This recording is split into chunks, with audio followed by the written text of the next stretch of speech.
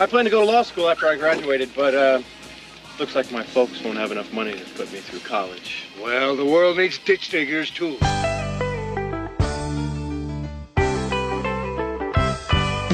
Lord, I was called ditch digger man, paving for a living and doing the best I can. Discovered entrepreneurship, scaling business plans. Then I became the CEO man. Are you ready to be mentored by some of the best minds in entrepreneurship in the world? Then you're listening to the right podcast, Ditch Digger CEO. We're going to be interviewing CEOs and founders who will be telling their amazing, rags to riches stories. These entrepreneurs who dominate the industries they serve will be sharing the secrets to their success. We'll be talking to millionaires and billionaires, many who started with nothing. You're going to be mentored with golden nuggets of shared experiences from my guest, whose time is worth thousands and even tens of thousands of dollars per hour. I started in the paving business right out of high school, and with no college education, mentorship has been my education of choice. I started over 25 companies in the last 20 years, have generated over $1.5 billion in revenues. My guarantee is this: if you listen to Ditch Digger CEO and you want to be more successful, you will become more successful. The secrets of my success and from many of the world's greatest business leaders will be revealed. Let Ditch Digger CEO mentor you. Here we are today with Ditch Digger CEO. I think this is like number 14 or something like that. And I got, instead of Quentin today, Quentin had some other stuff that we couldn't get around, so I've got Nick Lodge in here with us today.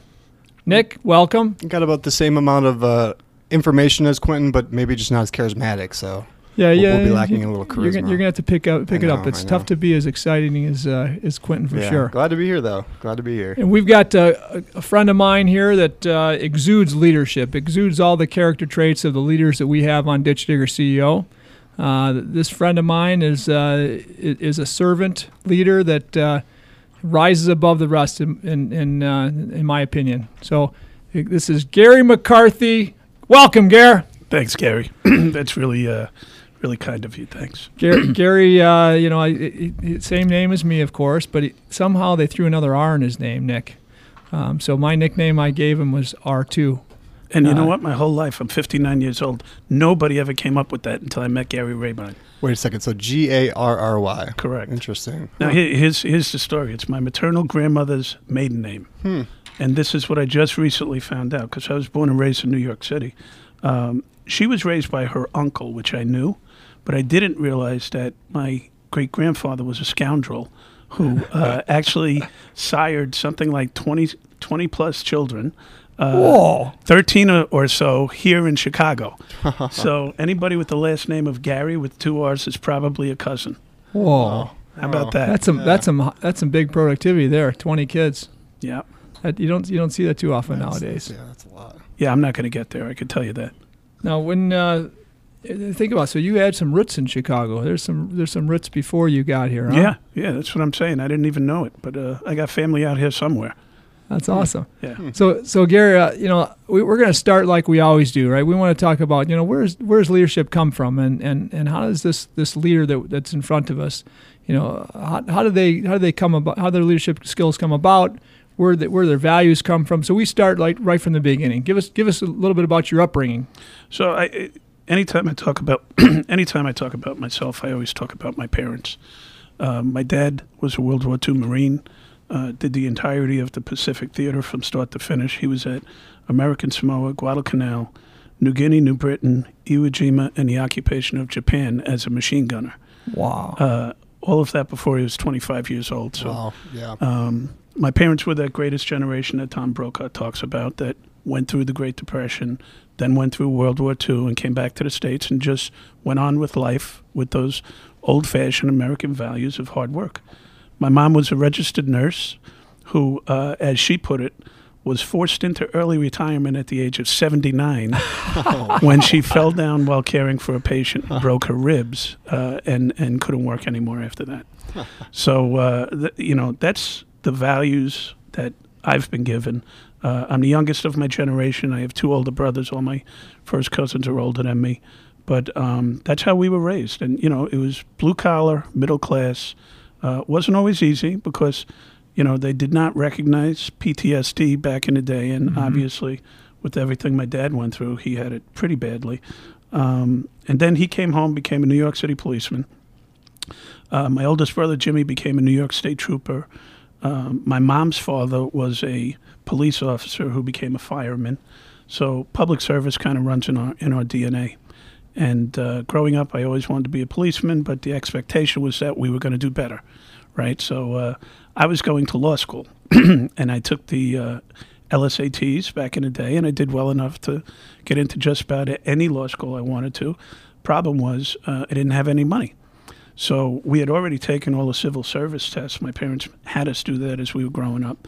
And the NYPD called me right as I was graduating college. So I said, this is great. I'll go on the NYPD. I'll get a scholarship. I'll go on and become a lawyer. And then the next thing I knew, once I put on that uniform, I found out that that's what I was supposed to be doing with my life. And I could feel it. I could absolutely feel it. And from that point, it took off. I got fortunate.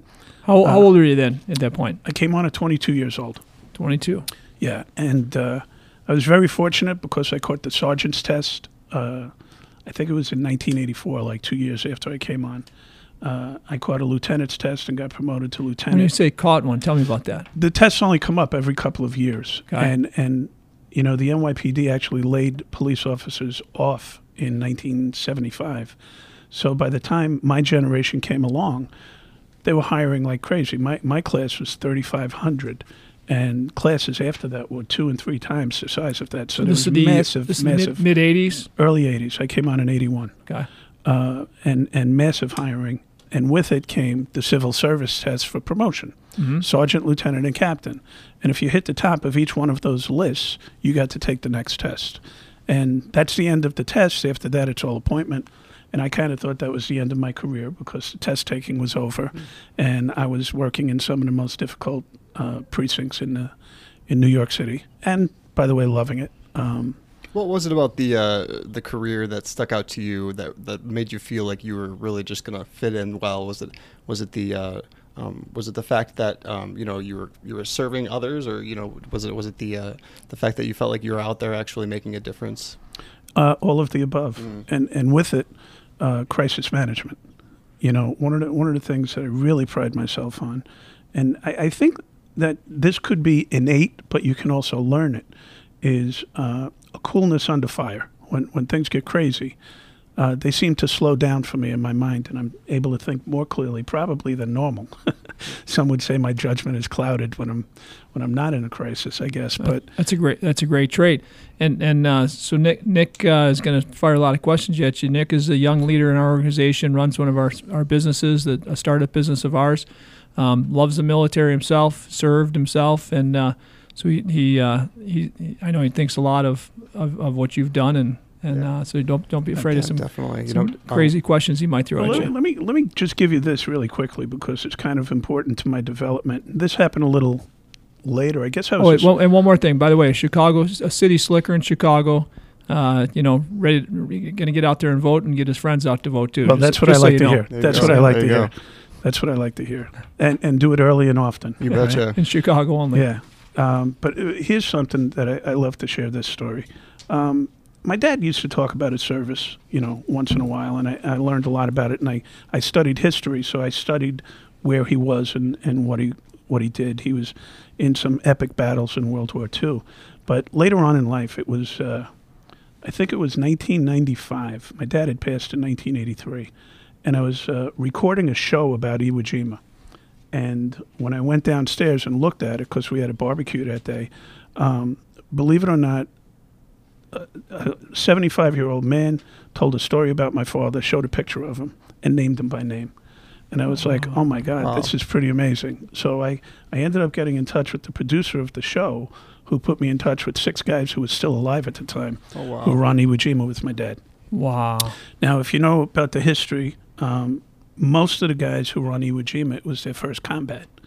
Now, my dad had been in 4 years of combat previous to that, so he was one of the grizzled veterans. And these guys told me the most remarkable stories about my father. And, that's something that I really internalized because they talked about the fact that he really kept them alive through his leadership. So was he in a pretty prominent leadership position at the point that they went into Iwo Jima then? Because you said he was he was only a corporal. Okay. But by the end of the first day, he was acting as a first lieutenant because everybody got killed.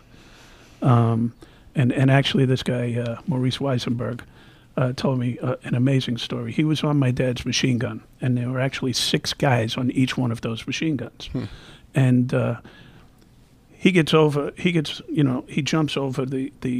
over the side and loses all his equipment as he's landing on Iwo Jima. And the way he put it, he snooped and pooped, and it took him about 5 hours to traverse the 600 yards right at the base of Mount Suribachi. And he had no equipment, and he found a machine gun, and he dragged it with him. And when he got to the other side of the island, there was a little perimeter that was set up, and my dad was in charge. And he said, "Jim, look, I got a machine gun." And my dad's face lit up, and he said, and then his face dropped. And he said, "Jim, what's wrong?" He says, "Well, where's the tripod?" He says, "Well, I couldn't drag the tripod and the gun." He says, "But the gun is no use without the tripod." So he said, "Well, what do you want me to do?" He says, "Well, you have to go back and get the tripod." So the guy crawled another 200, 300 yards back across the island, and he grabbed the tripod. Yeah. And then he said to himself, "Well, if I bring the tripod, then he's going to say, 'Where's the ammunition?'" So he says, "I told these 2 Marines to follow me and grab those ammunition boxes, and they must have thought that I was an officer because they did it." I said, and what did my dad do with the machine gun? He said he set it up and he wouldn't let anybody touch it. I said, "Well, what did he do?" He said he would fire it once in a while. Fire, move, fire, move, fire, move. And that's how they stayed alive. But Wow. pretty crazy story. That's Weissy, go get the tripod. Jeez. One of the things I think that is a great preparation for your life is working and having to work under some sort of a disaster, type of scenario, and it really preps you and makes you, aware of what things can turn into and what life can actually be like. And I think that if you're able to operate under such conditions like that, I think that it really does help you in the long run with anything that comes at you in the future. It's a great point. And on that point, Gary, in your younger days, let's say that your first 10 years, what was something that you were part of that really tested your character, your calmness under fire? Well, I got my windshield shot out from in front of me one time. But the ironic part, when I was graduating from college, one of my friends in college, his father was a captain in the NYPD, and he said to me, when I finished my training, he says, "Let me know. My dad says he could probably get you to whatever precinct you want to go to." So when I finished my training, I called him up, Howie Kaplan, and I said, "Howie, I want to go to the 46th precinct." He says, 46, okay, I got it. And this is way before cell phones, right? So about 20 minutes later, Howie calls me back, and he says, "Gary, did you say the 46th precinct?" And I said, "Yeah." He says, "My dad wants to know if you actually took the psychological exam, because nobody asks to go to the 46th precinct. All you got to do is screw up and you'll get dumped there."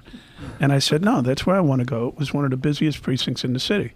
And as I like to say, if you're going to own a restaurant, you got to start by working in the kitchen.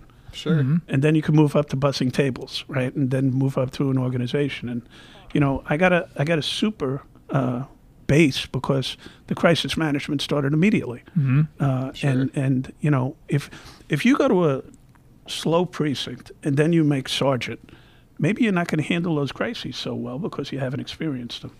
And it served me very, very well. I worked in some of the toughest precincts in New York City. Sure. And I mean, literally, I was in blackouts, riots, obviously the World Trade Center, and all these various floods, hurricanes, you name it, crisis management, starting from little crises, responding to disputes with families and trying to keep everybody alive, and then, moving up the ladder. So you mentioned the Trade Center. Yeah. That had to be, a point in your life you'll never forget. Can you? And in some cases, I'll never remember. Yeah. And I'm not being facetious. As best I could figure out, there's 2 20-minute periods that occurred that day that I can't recall. People told me what I did, and I don't recall it at all. That was the granddaddy of them all. And the ironic thing, and this is something that happens to me all the time, is when you're in those moments, people ask you if you're scared sometimes. You're not scared until afterwards. When you're focused on what you're doing, Sure. The danger almost is not even evident. Although I did have an airplane wheel basically fall about 10 feet away from me at one point that day. Those things are big, and they bounce really high. But the other thing was, bodies falling too at the same time. And, it was pretty crazy. I'm really fortunate. I got to the Trade Center just as the second plane hit. And you want to talk about helplessness. I'm number 3 or 4 in the NYPD at the time. I was the Deputy Commissioner of Operations. And as I got to the Trade Center, the second plane hit the South Tower, and there was a radio transmission that I'll just never forget, which was a police officer came on the radio and said, "Notify the military, we need air cover, we're under attack." And I'm sitting there looking at the radio like, I don't know how to notify the military. Yeah. How are we going to do this? So, long story short, is I sent up a command post. Mayor Giuliani came there. We actually brought him there. And eventually the South Tower fell on top of the building that we were in. So it fell on top of the building that you were in? Yeah. Yeah, so we got trapped in that building for probably 15 or 20 minutes trying to get out. And when we did get out, we got out in time to get caught in the second collapse. Jeez. So we all got separated. I was with Joe Esposito, who was the chief of department.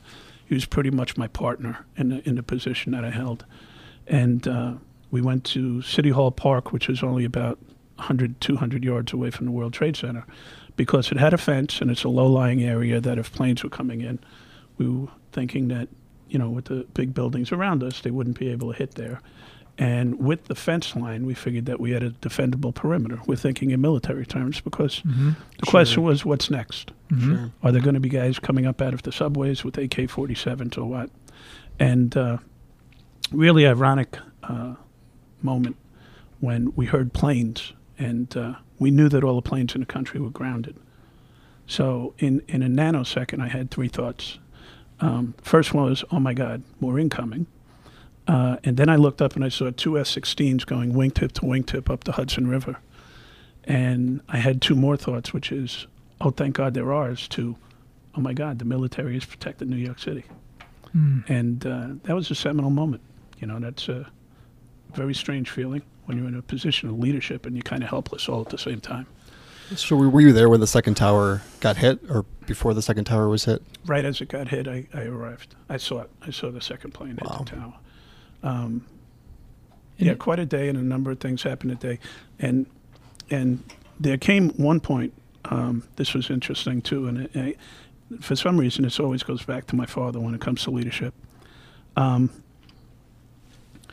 came a point when the first deputy commissioner got back to police headquarters, evacuated police headquarters, and called up Joe Esposito and somehow got through to us while we were in City Hall Park.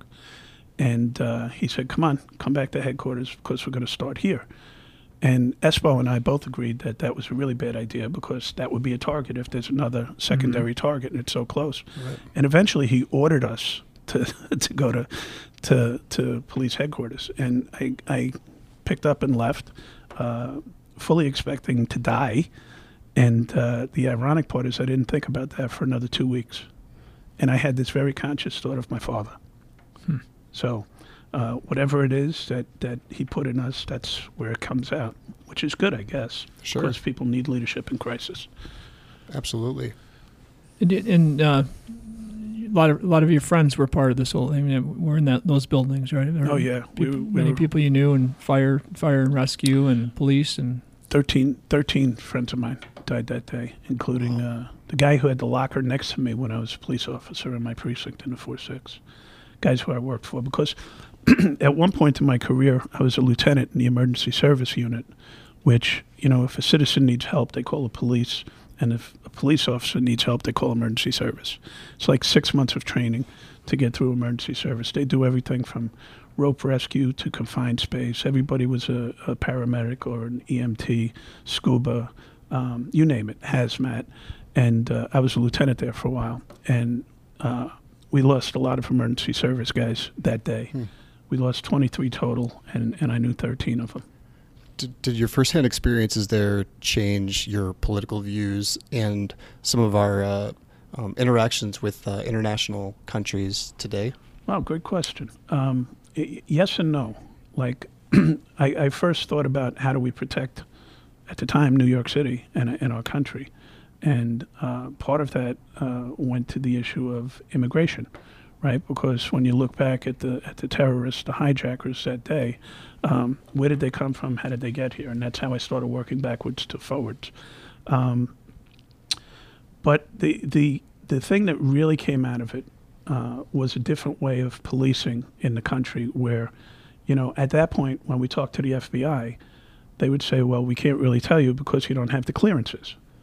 So from that point forward, we all went out and got our top secret clearances, and we started working jointly with the FBI to kind of dismantle some of these groups as we found them. And that's been happening ever since 9/11, very successfully, I got to tell you, because very few and far between have slipped through the cracks.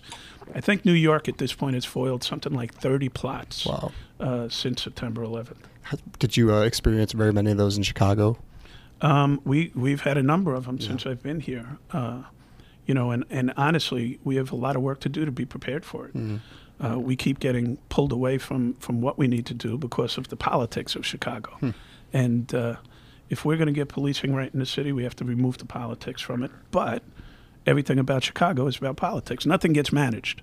There's no business management here, which is the platform that I'm running for mayor on, which is using business management, performance-based government, which I helped create in New York City, using data, looking at the inputs, creating those internal systems to develop the outputs that we're looking for. And in every business environment today, if you're not looking at your data, measuring your data, and running your business on great data, right? You're in the dark ages. Sure. And yet, in the political environment of Chicago, you're not seeing enough of that. Nothing gets managed here, Gary.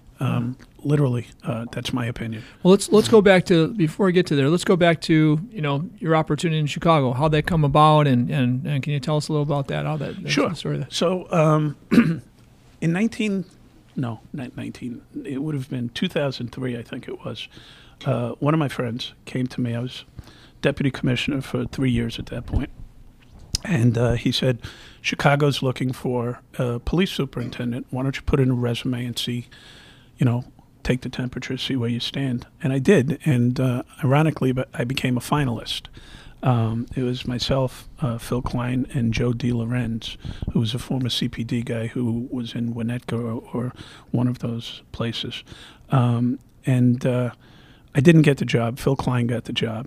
But then they thought that people thought I was actually looking for a job, and I got recruited by Cory Booker, the new mayor of Newark at the time, to come out to Newark and give him a hand, which I did for 5 years, and we set records in reducing crime out there. Mm-hmm. After running New York's crime strategy for 7 years, I left in 2006, October of 2006, I left the NYPD.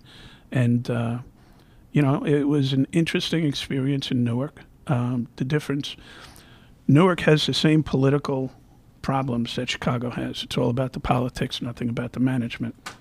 And the corruption in city government. As a matter of fact, I used to make the joke that the 3 previous mayors of Chicago each did 20 years in office, and then they did 5 to 10 in the penitentiary.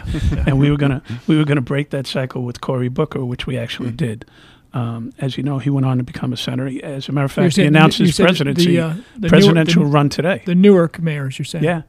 I think you said Chicago, right? Mm. Did I? I think so, yeah. Oh. Yeah. Well, I could be right there too. Who knows? Yeah, I could be thinking about the governors. Yeah. Maybe, All right, now you're on. Right. But yeah. So I went to Newark, and it has the same problems as Chicago without the infrastructure. There's not a lot of pie to fight over in Newark, and I think therefore they fight that much harder.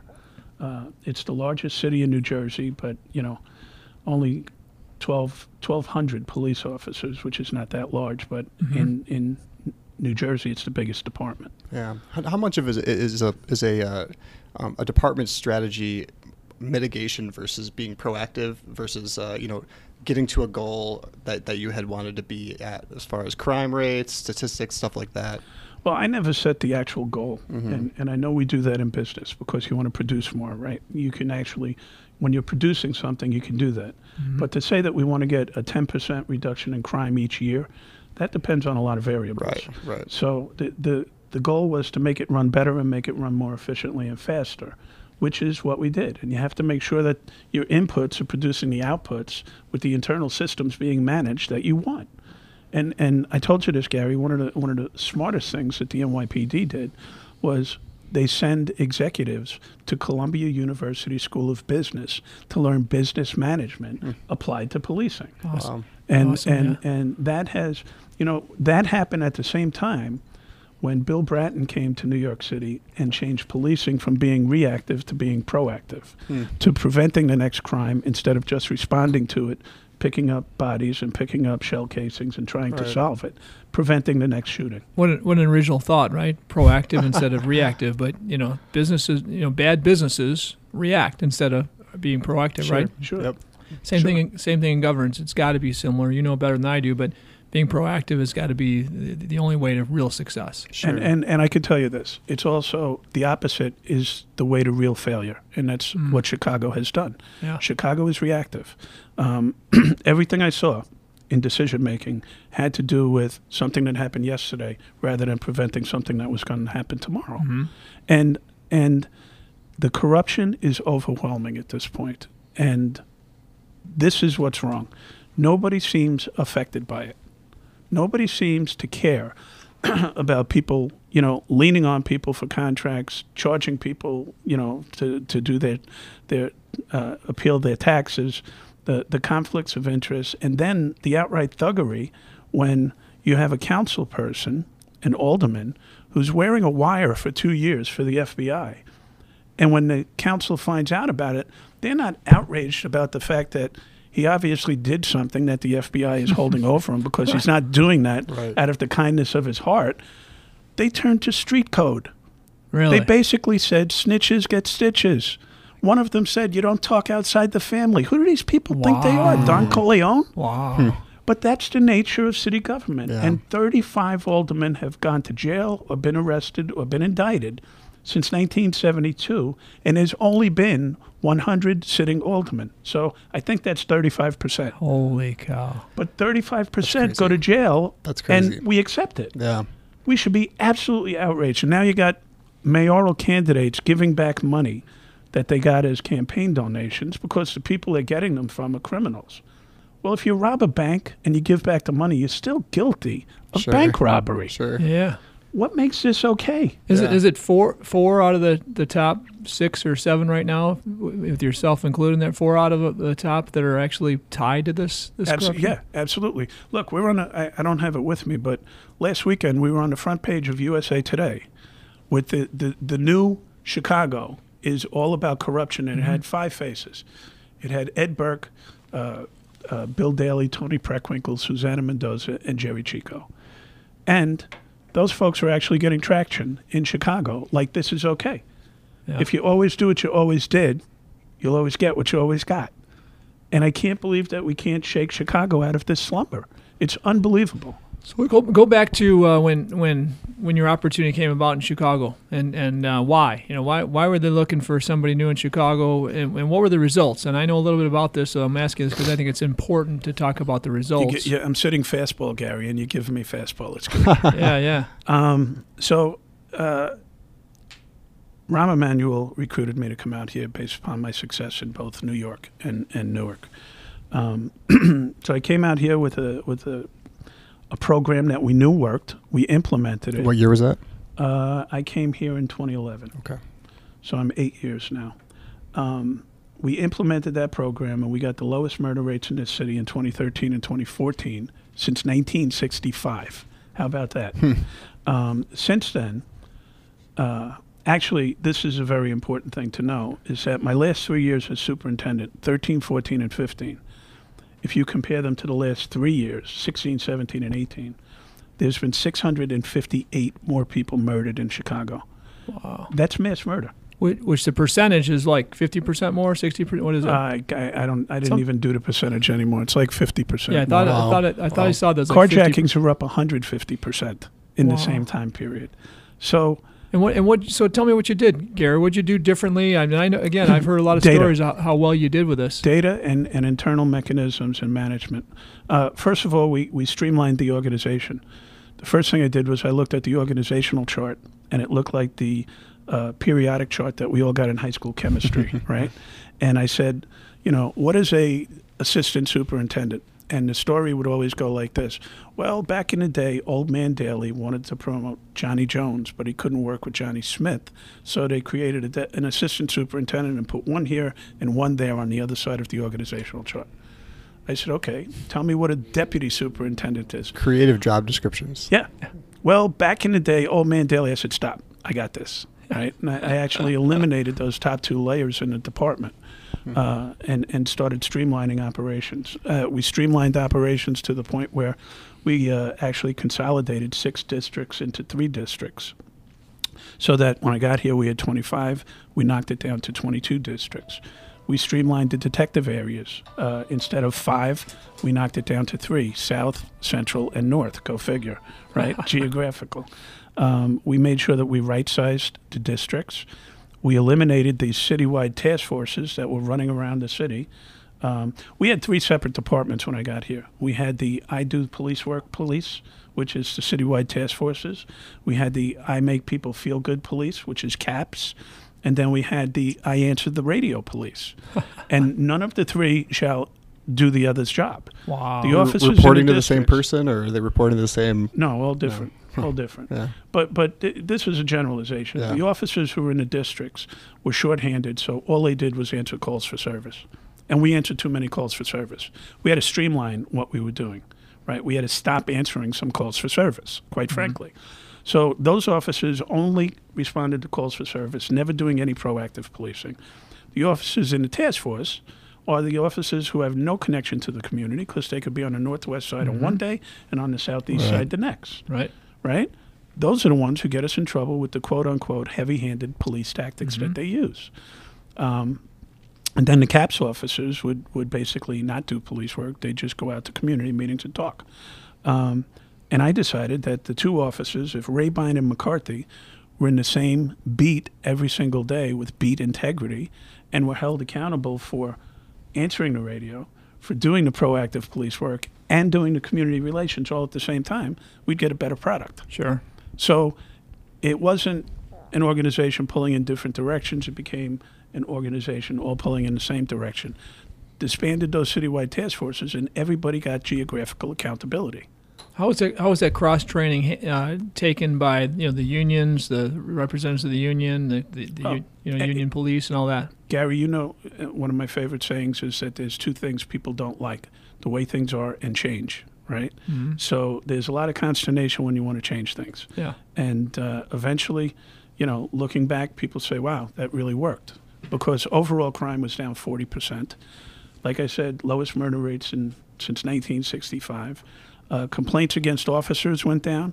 We had this gold star training for something called police. Oh my God, I can't believe I lost it. Police legitimacy, right? That was the idol of the country. Everybody was coming here to learn about this. It was put together by us and a couple of professors at Yale. What does that consist of? It's a one-day training of giving people a voice, recognizing the differences, but recognizing the similarities in people. Not just telling people what to do, but also listening to them once the tactical situation is gone. If an officer is responding to a potentially dangerous situation, the tactics are the first most important thing. Once that's gone, we could have a conversation. I could tell you why I stopped you. I could tell you what's going on. And that reduced complaints against officers along with the beat integrity. Because the officers got to know the 5 kids who were coming from basketball practice versus the 5 kids who were always on the other corner. Mm-hmm. So just practical application of business management. Engagement in the community is what I heard. When you're in charge, the engagement in the community was at an all-time high from what I knew, from what I've heard from police officers, from communities, and gosh, that just makes sense. Well, but beyond that, Gary, the data-driven policing of putting the cops on the dots, who, when, and where crime is happening. You know, we have all this data, and if you don't use it, like you said, in business or in policing, it becomes useless.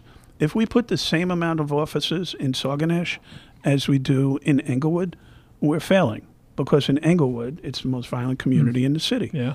So we have to ensure, if we're going to reduce crime in the city, we have to take on the big dogs first. Yeah, right? but it seems like a West no-brainer, Lawndale, right? West Lawndale, Englewood, and so on. Yeah. So when I disbanded those task forces, that's how I was able to right-size the districts. So you use these data points to hold the officers accountable, right? Now you seem like a very service-oriented type of person, and I'm curious to know your opinion on how much of what makes a good police officer, and how much of it needs to be that they want to serve their community versus incentivizing them, and for companies like the ones that we're a part of, it's you need to set goals, and that's how you incentivize them. And it seems like there's a little bit of a community service aspect to it that doesn't really incorporate itself into the corporate world. Yeah, well, first of all, it takes a while to become a good police officer. It doesn't happen just because you graduate the academy. It probably takes at least 3 years, But you have to spend those 3 years in a busy place where you're getting hit with, all the craziness over and over again if you're going to get trained properly. Sure. And that's why, in general, what I was doing was cycling the officers through the busiest districts when they come on the job, because it's better for the organization's health in the long run. And people in the community would complain about that. They're like, why are we getting all these rookie officers? Well, because there's something, they need the experience, but the senior officers have something in their contract where they could bid to whatever district they want based upon their seniority. Oh, wow. So people don't realize that. And for instance, African-American communities complain if they don't have enough African-American officers. We're not actually in charge of that because of the bidding process. The officers can go where they want. So, there's systems failures with what the community is expecting and what they actually get. And I'm going to give you the biggest systems failure that you could have ever seen in the history of the Chicago Police Department. Right now, these conditions still exist. Eddie Johnson, the police superintendent, is not in charge of the discipline system of the Chicago Police Department. How's that? How can you have a leader not accountable if he's responsible but not accountable? Yeah, That's that's the worst business management in the world. I was accountable for the behavior of all the officers, but I could only make a recommendation to the civilian police board if I wanted to suspend an officer for 30 days or more, right up to termination. And the interesting fact that's gotten lost in the Laquan McDonald issue is that 75% of my recommendations to terminate an officer were overturned by the civilian police board during my tenure. So I want to fire cops, and I'm not being allowed to do it. So is this national, or is this just Chicago? No, this is just Chicago. Okay. Because Chicago, and in 2012, I identified this, and I went to the mayor, and I said, Mayor, we have the most dysfunctional discipline system that I've ever seen in my life. And what I recommended to him, because besides the fact that I'm not in charge of the discipline system, there's all sorts of different pathways where officers can go to arbitration, they can go to various forms of hearings and get penalties that they're given reduced. And that's not what should be happening, quite frankly. But beyond that, I was not in charge of the investigation into use of force by the Chicago Police Department. Yet I was accountable for the use of force in the Chicago Police Department. So in the Laquan McDonald case, people expected me to do something I couldn't do. They wanted me to fire Van Dyke, which I couldn't do. The only thing I could do was put him on paid desk duty until he was indicted. Then he could go into a no-pay status. That's Illinois state law. Sure. That's not a contractual obligation. That's Illinois state law. Yet you hear people constantly complaining about the FOP contract and the protections that it's given the police officers. Right. It's state law. So if that's great that we want to change it. You can't do it through the contract. So now IPRA, the Independent Police Review Authority, is now called COPA. So I'm sure it's much better at what it does since they changed the name. COPA still investigates police use of force, yet Eddie Johnson is accountable for the behavior of everybody in the Chicago Police Department. Wow. So here in the Laquan McDonald case, the cover-up of that video even if it did happen on the criminal side, I wasn't involved in it. That was investigated by the U.S. Attorney, the State's Attorney, and IPRA. Chicago Police Department was not involved. Even if I was in charge of it, it didn't happen on the criminal side. It happened on the civil side. And what's the story here? In the end of March of 2015, the family of Laquan McDonald approached the city in the form of the Corporation Counsel, Steve Patton, Rahm Emanuel's attorney, in essence. And they wanted a settlement. And Steve Patton, within, I think it's 9 days, had hammered out an agreement and was in front of the City Council Finance Committee with a proposal to give the family $5 million, even though they had not filed a lawsuit. He said they did that all the time, which, what's that called again? Oh, right, a lie, right? Yeah. And there was a caveat not to release the video, which he did not tell the City Council Finance Committee. But I have the testimony from that day, which was around April 7th or so. And he describes the video. He describes the actions of all the police officers. And then they start asking him questions. And one alderman asked what I think was the best question, which is, so is this a scenario where the officers' actions were so wanton and depraved that the city might not be on the hook for the liability? In other words, are these criminal actions? And Patton gave him an answer that went around in a circle.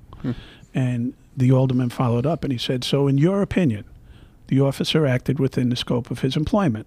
And Patton said, that's right. Well, wait a second. What's that called again? Oh, right, a lie. Yeah.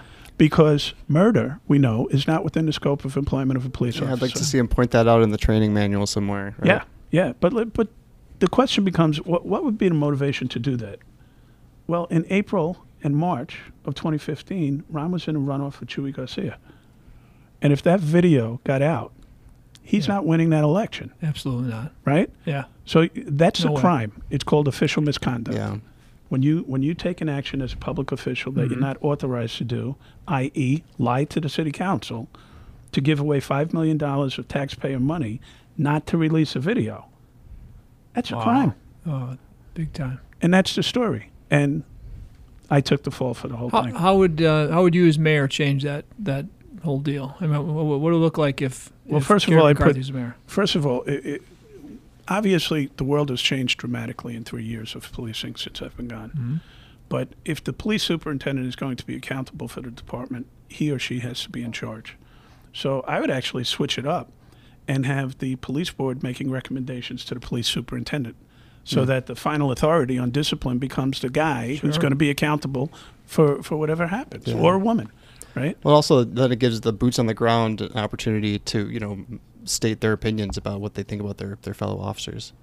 Yeah, we need one of the things that I was implementing was a 360 evaluation process where supervisors don't just evaluate their workers; the workers evaluate their supervisors too. It's pretty common in business today, in good business today. It's done everywhere. Not in right? policing. Not in policing. And it's crazy that's not. Yeah. Because you want to be challenged as a leader. You want people to be able to call you out. Hey man, you're not living by our core values here. You built these core values, but boss, you're not living by them. Yeah. You need those conversations, and without it, you're not going to get them. Yeah. Right? Yeah. I got some of my best ideas out of police officers. We would do focus groups, and I'd have 10 or 15 or 20 police officers come down, and we'd sit around and I'd talk to them. It took them a while to open up.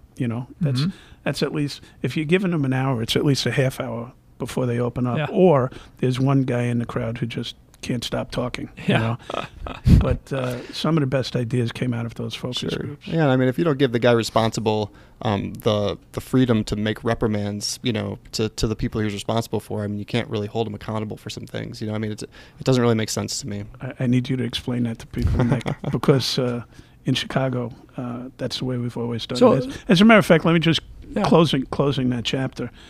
For the last 3 years, people have been saying to me when they see me, they say, man, you got thrown under the bus. And I would say, well, why do you think that was? And the response is always, well, that's what we always do. And I say, well, how's that working out? And they say, well, not so good. So why are we doing it? Yeah. Change what we're doing. Sure. And if you want to change what you're doing, what we're doing, We have to change the people. We can't put the same old people in place who've been part of the problem here for decades. That's what's really disturbing me. And they're very clearly involved in past corruption and present corruption and deal making and bad politics Sure. behind the scenes, yet they're gaining traction. So when you think back to that day that happened, and you heard this police officer potentially shot somebody that many times and all that, where were you when that happened? What ran through your mind for that time? Well, so I got a phone call the night that it occurred, telling me that we had shot and killed somebody with a knife on the south side. Didn't get a whole bunch of details because there weren't. The first 3 reports from the scene are generally wrong. Mm-hmm. So that was really just a notification that we had been into. We had shot somebody. The next day, some more details came in. I don't even remember what they were. But we had executive staff meetings every Monday, Wednesday, Friday. Mm-hmm. And I implemented a policy that every police-related shooting would be reviewed by the executive staff at the next meeting that occurred. So that shooting happened on a Monday night. And it was Wednesday morning that I got a full briefing on it, including seeing the video. And that's where I found out how many shots were fired. That's where we saw the video. And I was very angry. I mean, Laquan McDonald's life was a tragedy in so many different ways. And the system failed him so many different ways. He was a ward of the state when he was shot. I mean, his family wasn't taking care of him. The state was. So he had some substance abuse problems, but he was trying to get himself together, right? And at the end of the day, the police get left in some cases, in the worst case scenarios, with individuals like this. And the whole thing from start to finish now, as you look at it, is obviously a tragedy. How many lives have been ruined by it? Well, listen, and everybody's got their own story, right? I mean, he comes from somewhere. He has obviously some trauma. He's had struggles growing up, and I mean, there's no excuses for the actions that took place. But I mean, the police officers that are out there every day, they're experiencing a ton of trauma, and they're all affected by it differently, and they all have backgrounds themselves. So there's just a lot of stuff that gets brought into the whole thing that I think people don't really think about. No, and we asked you asked earlier about the decision on Van Dyke, and is it enough time?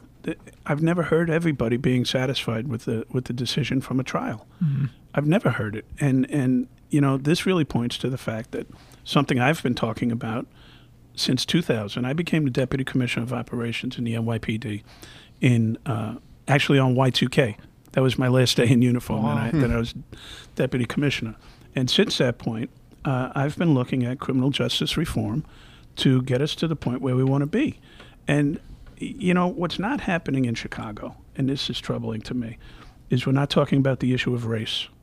We're not talking about how we got here. We're not talking about the history of African Americans in this country and this city. Between racist policies and racist laws that existed for hundreds of years, and people are talking about reestablishing trust. You can't reestablish something you never had, right? And if you think about it, slavery, black codes, segregation, Jim Crow, mass incarceration, redlining here in Chicago, they were all racist policies. What's redlining? Redlining is the way that Chicago ghettos were created, going back 40 years, 50 years, 60 years, when the Great Migration came from the South. We decided to put African Americans in one neighborhood and not let them go into others. And, things like the Dan Ryan were allegedly built to prevent people from crossing over those neighborhoods. And what happened in those neighborhoods? Those are the poorest served neighborhoods in Chicago. African Americans talk about segregation in Chicago existing today. And nobody is taking this on and talking about it. And nobody is willing to touch the third rail about race. And we have to have that discussion if we're going to move forward. And I need to just point out that it was the white police who were enforcing all of those policies going back to black codes, when you could be arrested just for being on the street for being African American at certain times in certain places. Wow, that's crazy. What about when you think about this? I'm a entrepreneur, and I'm always talking jobs and how do we create more jobs in the right neighborhoods and atmospheres. When you look at that, is there something that could be done as far as job creation? Absolutely. In these areas that create opportunity, so these kids have an eye on opportunity and mentorship from people, successful people with the real jobs, right? Sure.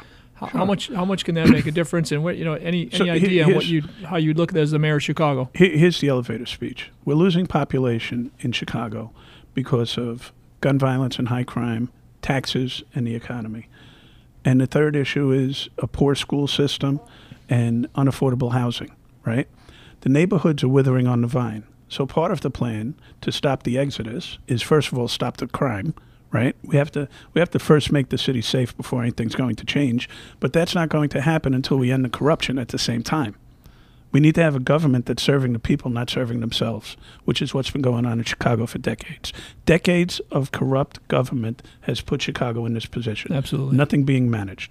So part of the plan is to bring back the trade schools and the apprenticeships right into the high schools, maybe even into the middle schools. I'm talking to people, and they want to start it even earlier to try and capture some of these kids.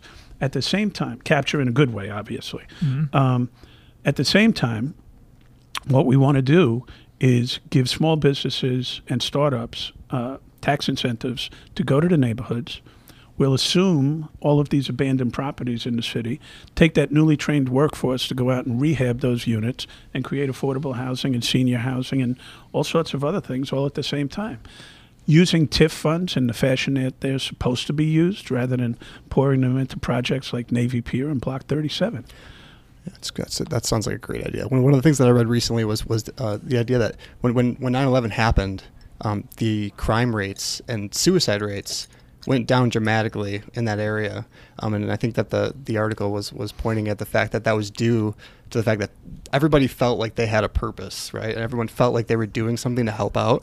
And it makes me wonder if creating opportunities like these jobs in these areas would allow people to feel like they're participating more in society, and they had a reason to, they were contributing and they were helping out and making a difference. Yeah, well, you just brought back a couple of visions for me as I was driving to the World Trade Center, going straight down the middle of Manhattan.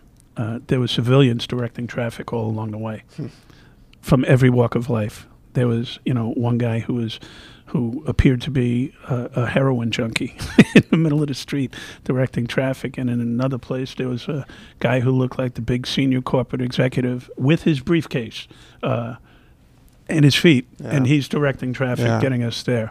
But, if you spent any time in some of the neighborhoods like West Lawndale and Englewood, there's a palpable sense of depression that you can feel. The issue of a food desert is real. When you can only get chips and a soda pop in the corner store, what type of nutrition are you getting? But people need hope, right? And jobs come with hope, and it's a vicious cycle, right? Because here's how I put it: we're losing population because we're losing population. We're losing population because of high taxes and gun violence. Because we're losing our tax base, everybody who lives here has to pay more taxes. Because we're losing our tax base, we're closing schools and pulling social services from the neighborhoods that need them the most, which is causing more gun violence. Mm. So it's all interrelated, and it all has to be treated at the same time. Yeah. And a couple of your competitors in this race, you got to tax the rich more. I mean, they got to pay their fair share. I mean, I've heard this multiple times. And the people that I believe are the biggest asset, or some of the biggest assets of the community, are people that actually have been successful in Illinois and Chicago. They can really be, great assets to you in the future. Boy, but if you're telling them they're not paying their fair share and you're taxing them more, I'm afraid, and I know through experience in my conversations with many CEOs across Chicagoland area, they're looking to leave, man. They've got their plan, and it might be 2 years out or 5 years out. But they've got their plan in place right now on how they're going to get out. And it's a crazy thing to think about and to hear. For me, this is my home. This is where I've raised my family and built my businesses. But I'm hearing it constantly. Yeah. So how do you get that out? Again, when they're hearing Gary Chico is a friend of mine also, right? And I hear Gary on an ad saying the rich need to pay their fair share. This is crazy. I mean, you're losing them. You're losing them rapidly. You're going to lose them a lot faster when that's your mentality. Gary, I am spending an inordinate amount of time with all the candidates because we go to these forums all the time. And it's really obvious that some people are just pandering for votes. Mm-hmm. And there's a lot less rich people than there are middle class and poor people in Chicago. So if they support the rich people, they're only going to get 10 votes versus 100 votes Right, if they do it the other way. And that's where a lot of these policies are being developed from. Sure. Yeah. And they're not practical that they're going to save Chicago. But here's something else. And you mentioned Gary Chico.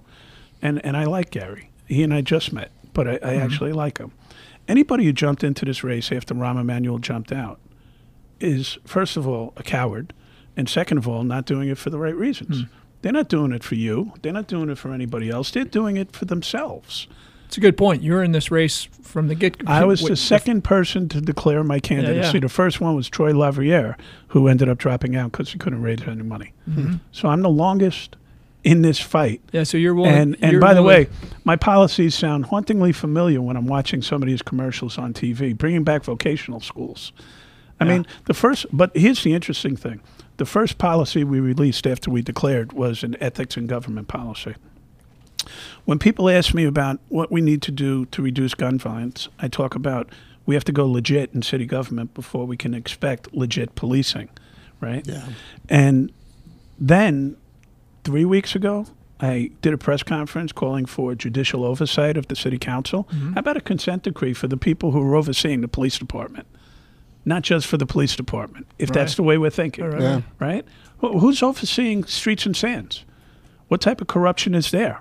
Who gets their garbage picked up? Who gets their streets plowed, right? Sure. We know about this. It's the Chicago way. So I called for oversight of city council. And now, last week, we got a no snitching code in city council. If we don't fix our ethics, we're done. And the people who've been here for decades, and we know who they are all historically part of the problem. And they're going to use the same business practices to put us in this place. Well, and whose fault is it? Is it the people who are not breaking the laws, taking advantage of the system that isn't legislated properly, or is it the people that should be legislating it properly, right? And I think that a lot of the blame is being placed on the people who are just staying within the laws, but taking advantage of it, and not the people who should be changing it and the people who are responsible for changing it. Well, you kind of lost me there, Nick. I'm sorry.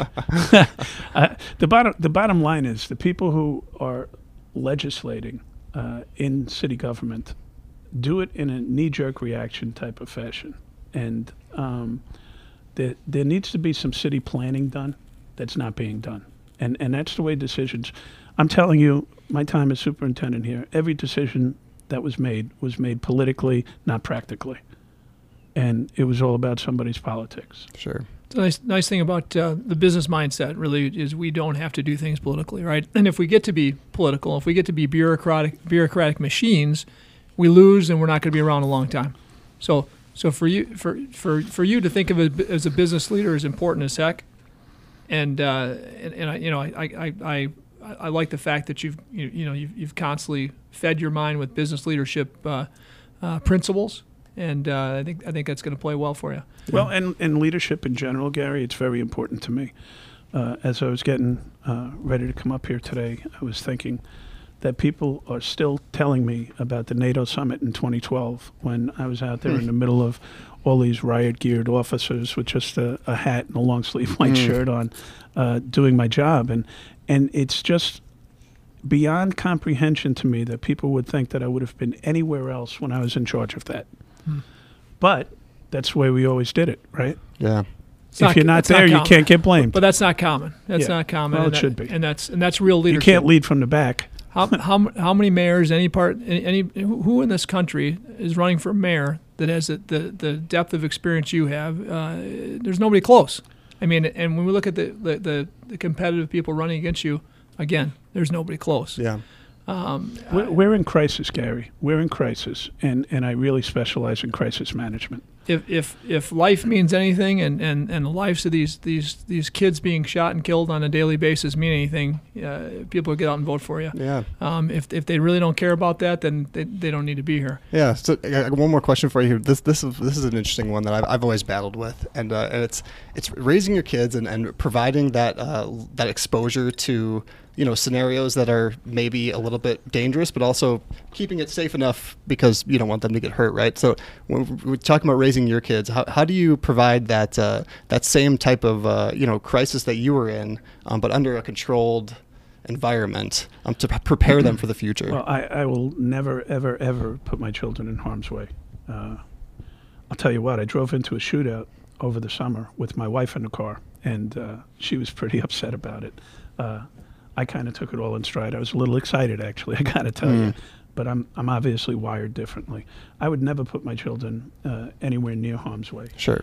I will, however, share my experiences with them, and hopefully they learn life lessons through other people, Sure. rather than having to experience it themselves. So Right.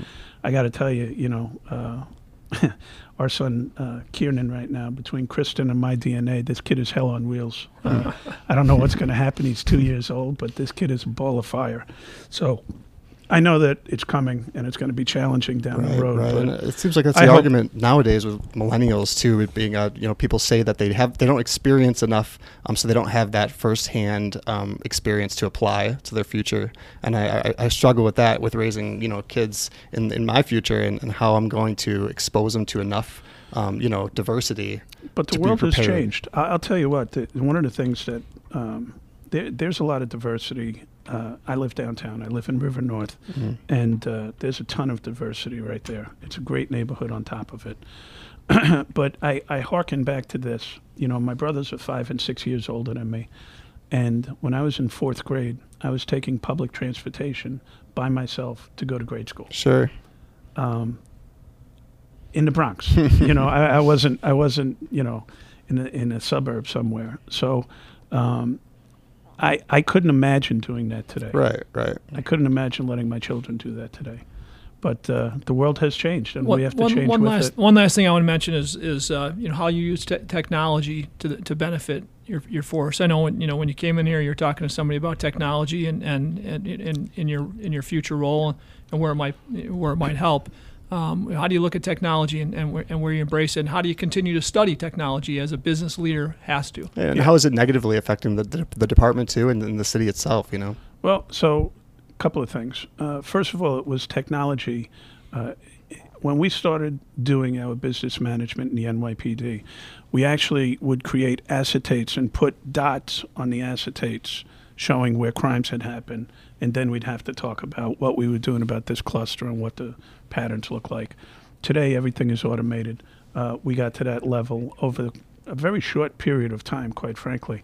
But that automation gave us the ability to track crime on a daily basis, because you don't want to wait 2 weeks into a robbery pattern to identify that 10 different people just got robbed. Right. So it's critical in crime reduction. But that's just computer technology. And some of the other things that are out there today are really mind-boggling. There's today I was talking with some folks who have drones that can do some pretty amazing things. Yeah. They claim to basically stop shootings. They claim that they could also they have like infrared type stuff that goes through walls, and you could see where people are in critical situations like building collapses, bombs, or fires. Stuff like that is the future. Do you think social media has taken away the emphasis on local government and made people shift it into more international, issues?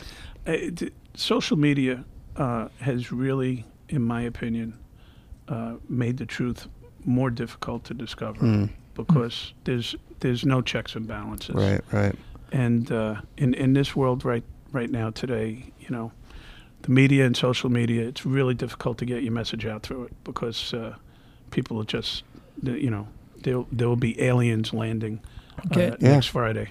So lastly, I know you got a role, and I got a thing that I question with every great leader is where do you get your leadership principles from? Where'd you get them? Who's let's make it simple. Who's a leader or two you have in your mind that inspires you to be a leader and that you look up to? So it would go back to a guy that my father worked for, a guy in the Marine Corps named Chesty Puller. He won 5 Navy Crosses over his career. Grand old man. went from buck private to lieutenant general, which is a 3-star general. And my dad was in his battalion. He was my dad's battalion commander. This guy used to light his pipe at night to draw sniper fire so that they could figure out where the shots were coming from. Man. But he also was in charge of the 1st Marine Division at the Chosin Reservoir in Korea when they got surrounded by hundreds of thousands of Chinese, and he made the comment that we've got the enemy right where we want them. We could shoot in any direction and hit them. So that's the type of guy this guy was. But it's way better than that, because my favorite story about leadership was during World War II. Puller was walking across Camp Pendleton in San Diego, California, and he saw this young lieutenant getting saluted over and over again by a private. And Puller walks up and says, "Lieutenant, what's going on here?" And he says, "Colonel, sir," and he gives him a salute. He says, "Sir, this private didn't salute me, so I'm making him salute me 100 times to learn his lesson." And Puller said without hesitation, "And of course, Lieutenant, you realize by the military code of conduct, every salute must be returned." And he made the lieutenant salute the private 100 times. Oh, wow. In the Marine Corps, the enlisted people eat before the officers. And there's nobody more important than the troops who are working for you, who are out there doing the job. Yeah. And that's what I try and emulate, and that's... Any historical leaders also that you study, that you look up to? I mean, I've studied a ton of military leaders. Obviously, Puller, MacArthur, Stonewall Jackson, Robert E. Lee, Ulysses Grant. Our drill instructors would make us say goodnight to Chesty Puller every night before we went to bed. Yeah, of course they would. And well, the other thing was my dad was also with the Congressional Medal of Honor winner named John Basilone.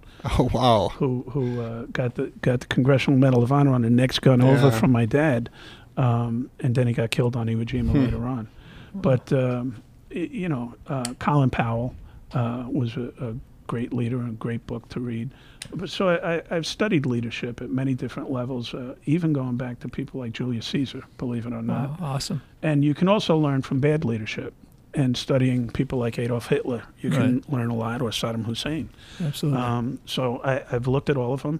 I like to say that some of my best leadership traits have been learned from some of my worst bosses, because I don't ever want to do what those people did. Sure. And I think you can take something positive away from everything. When you're passionate about something, you got to study it hard, and you've done that. And I know you well enough to know that your education never stops. And we're going to be proud to have you as the mayor of Chicago. We need a great mayor here in the city of Chicago to really turn this place around. And we're going to be proud to have you as mayor. We need to get your story out there to the masses, because people know you, your compassion, and everything else. Your experience, your leadership. You're the only guy for the job. So that's cool. We appreciate you being here. I appreciate it. Thanks a lot. Nick. Thanks a lot. Thanks, Thank you, Nick, Gary, for helping out. And God bless you. And we're going to get the votes out for you, brother. That's what I'm talking about. Everybody get out there and vote. February 26th, early and often. All right. Ditch Digger CEO, we're out.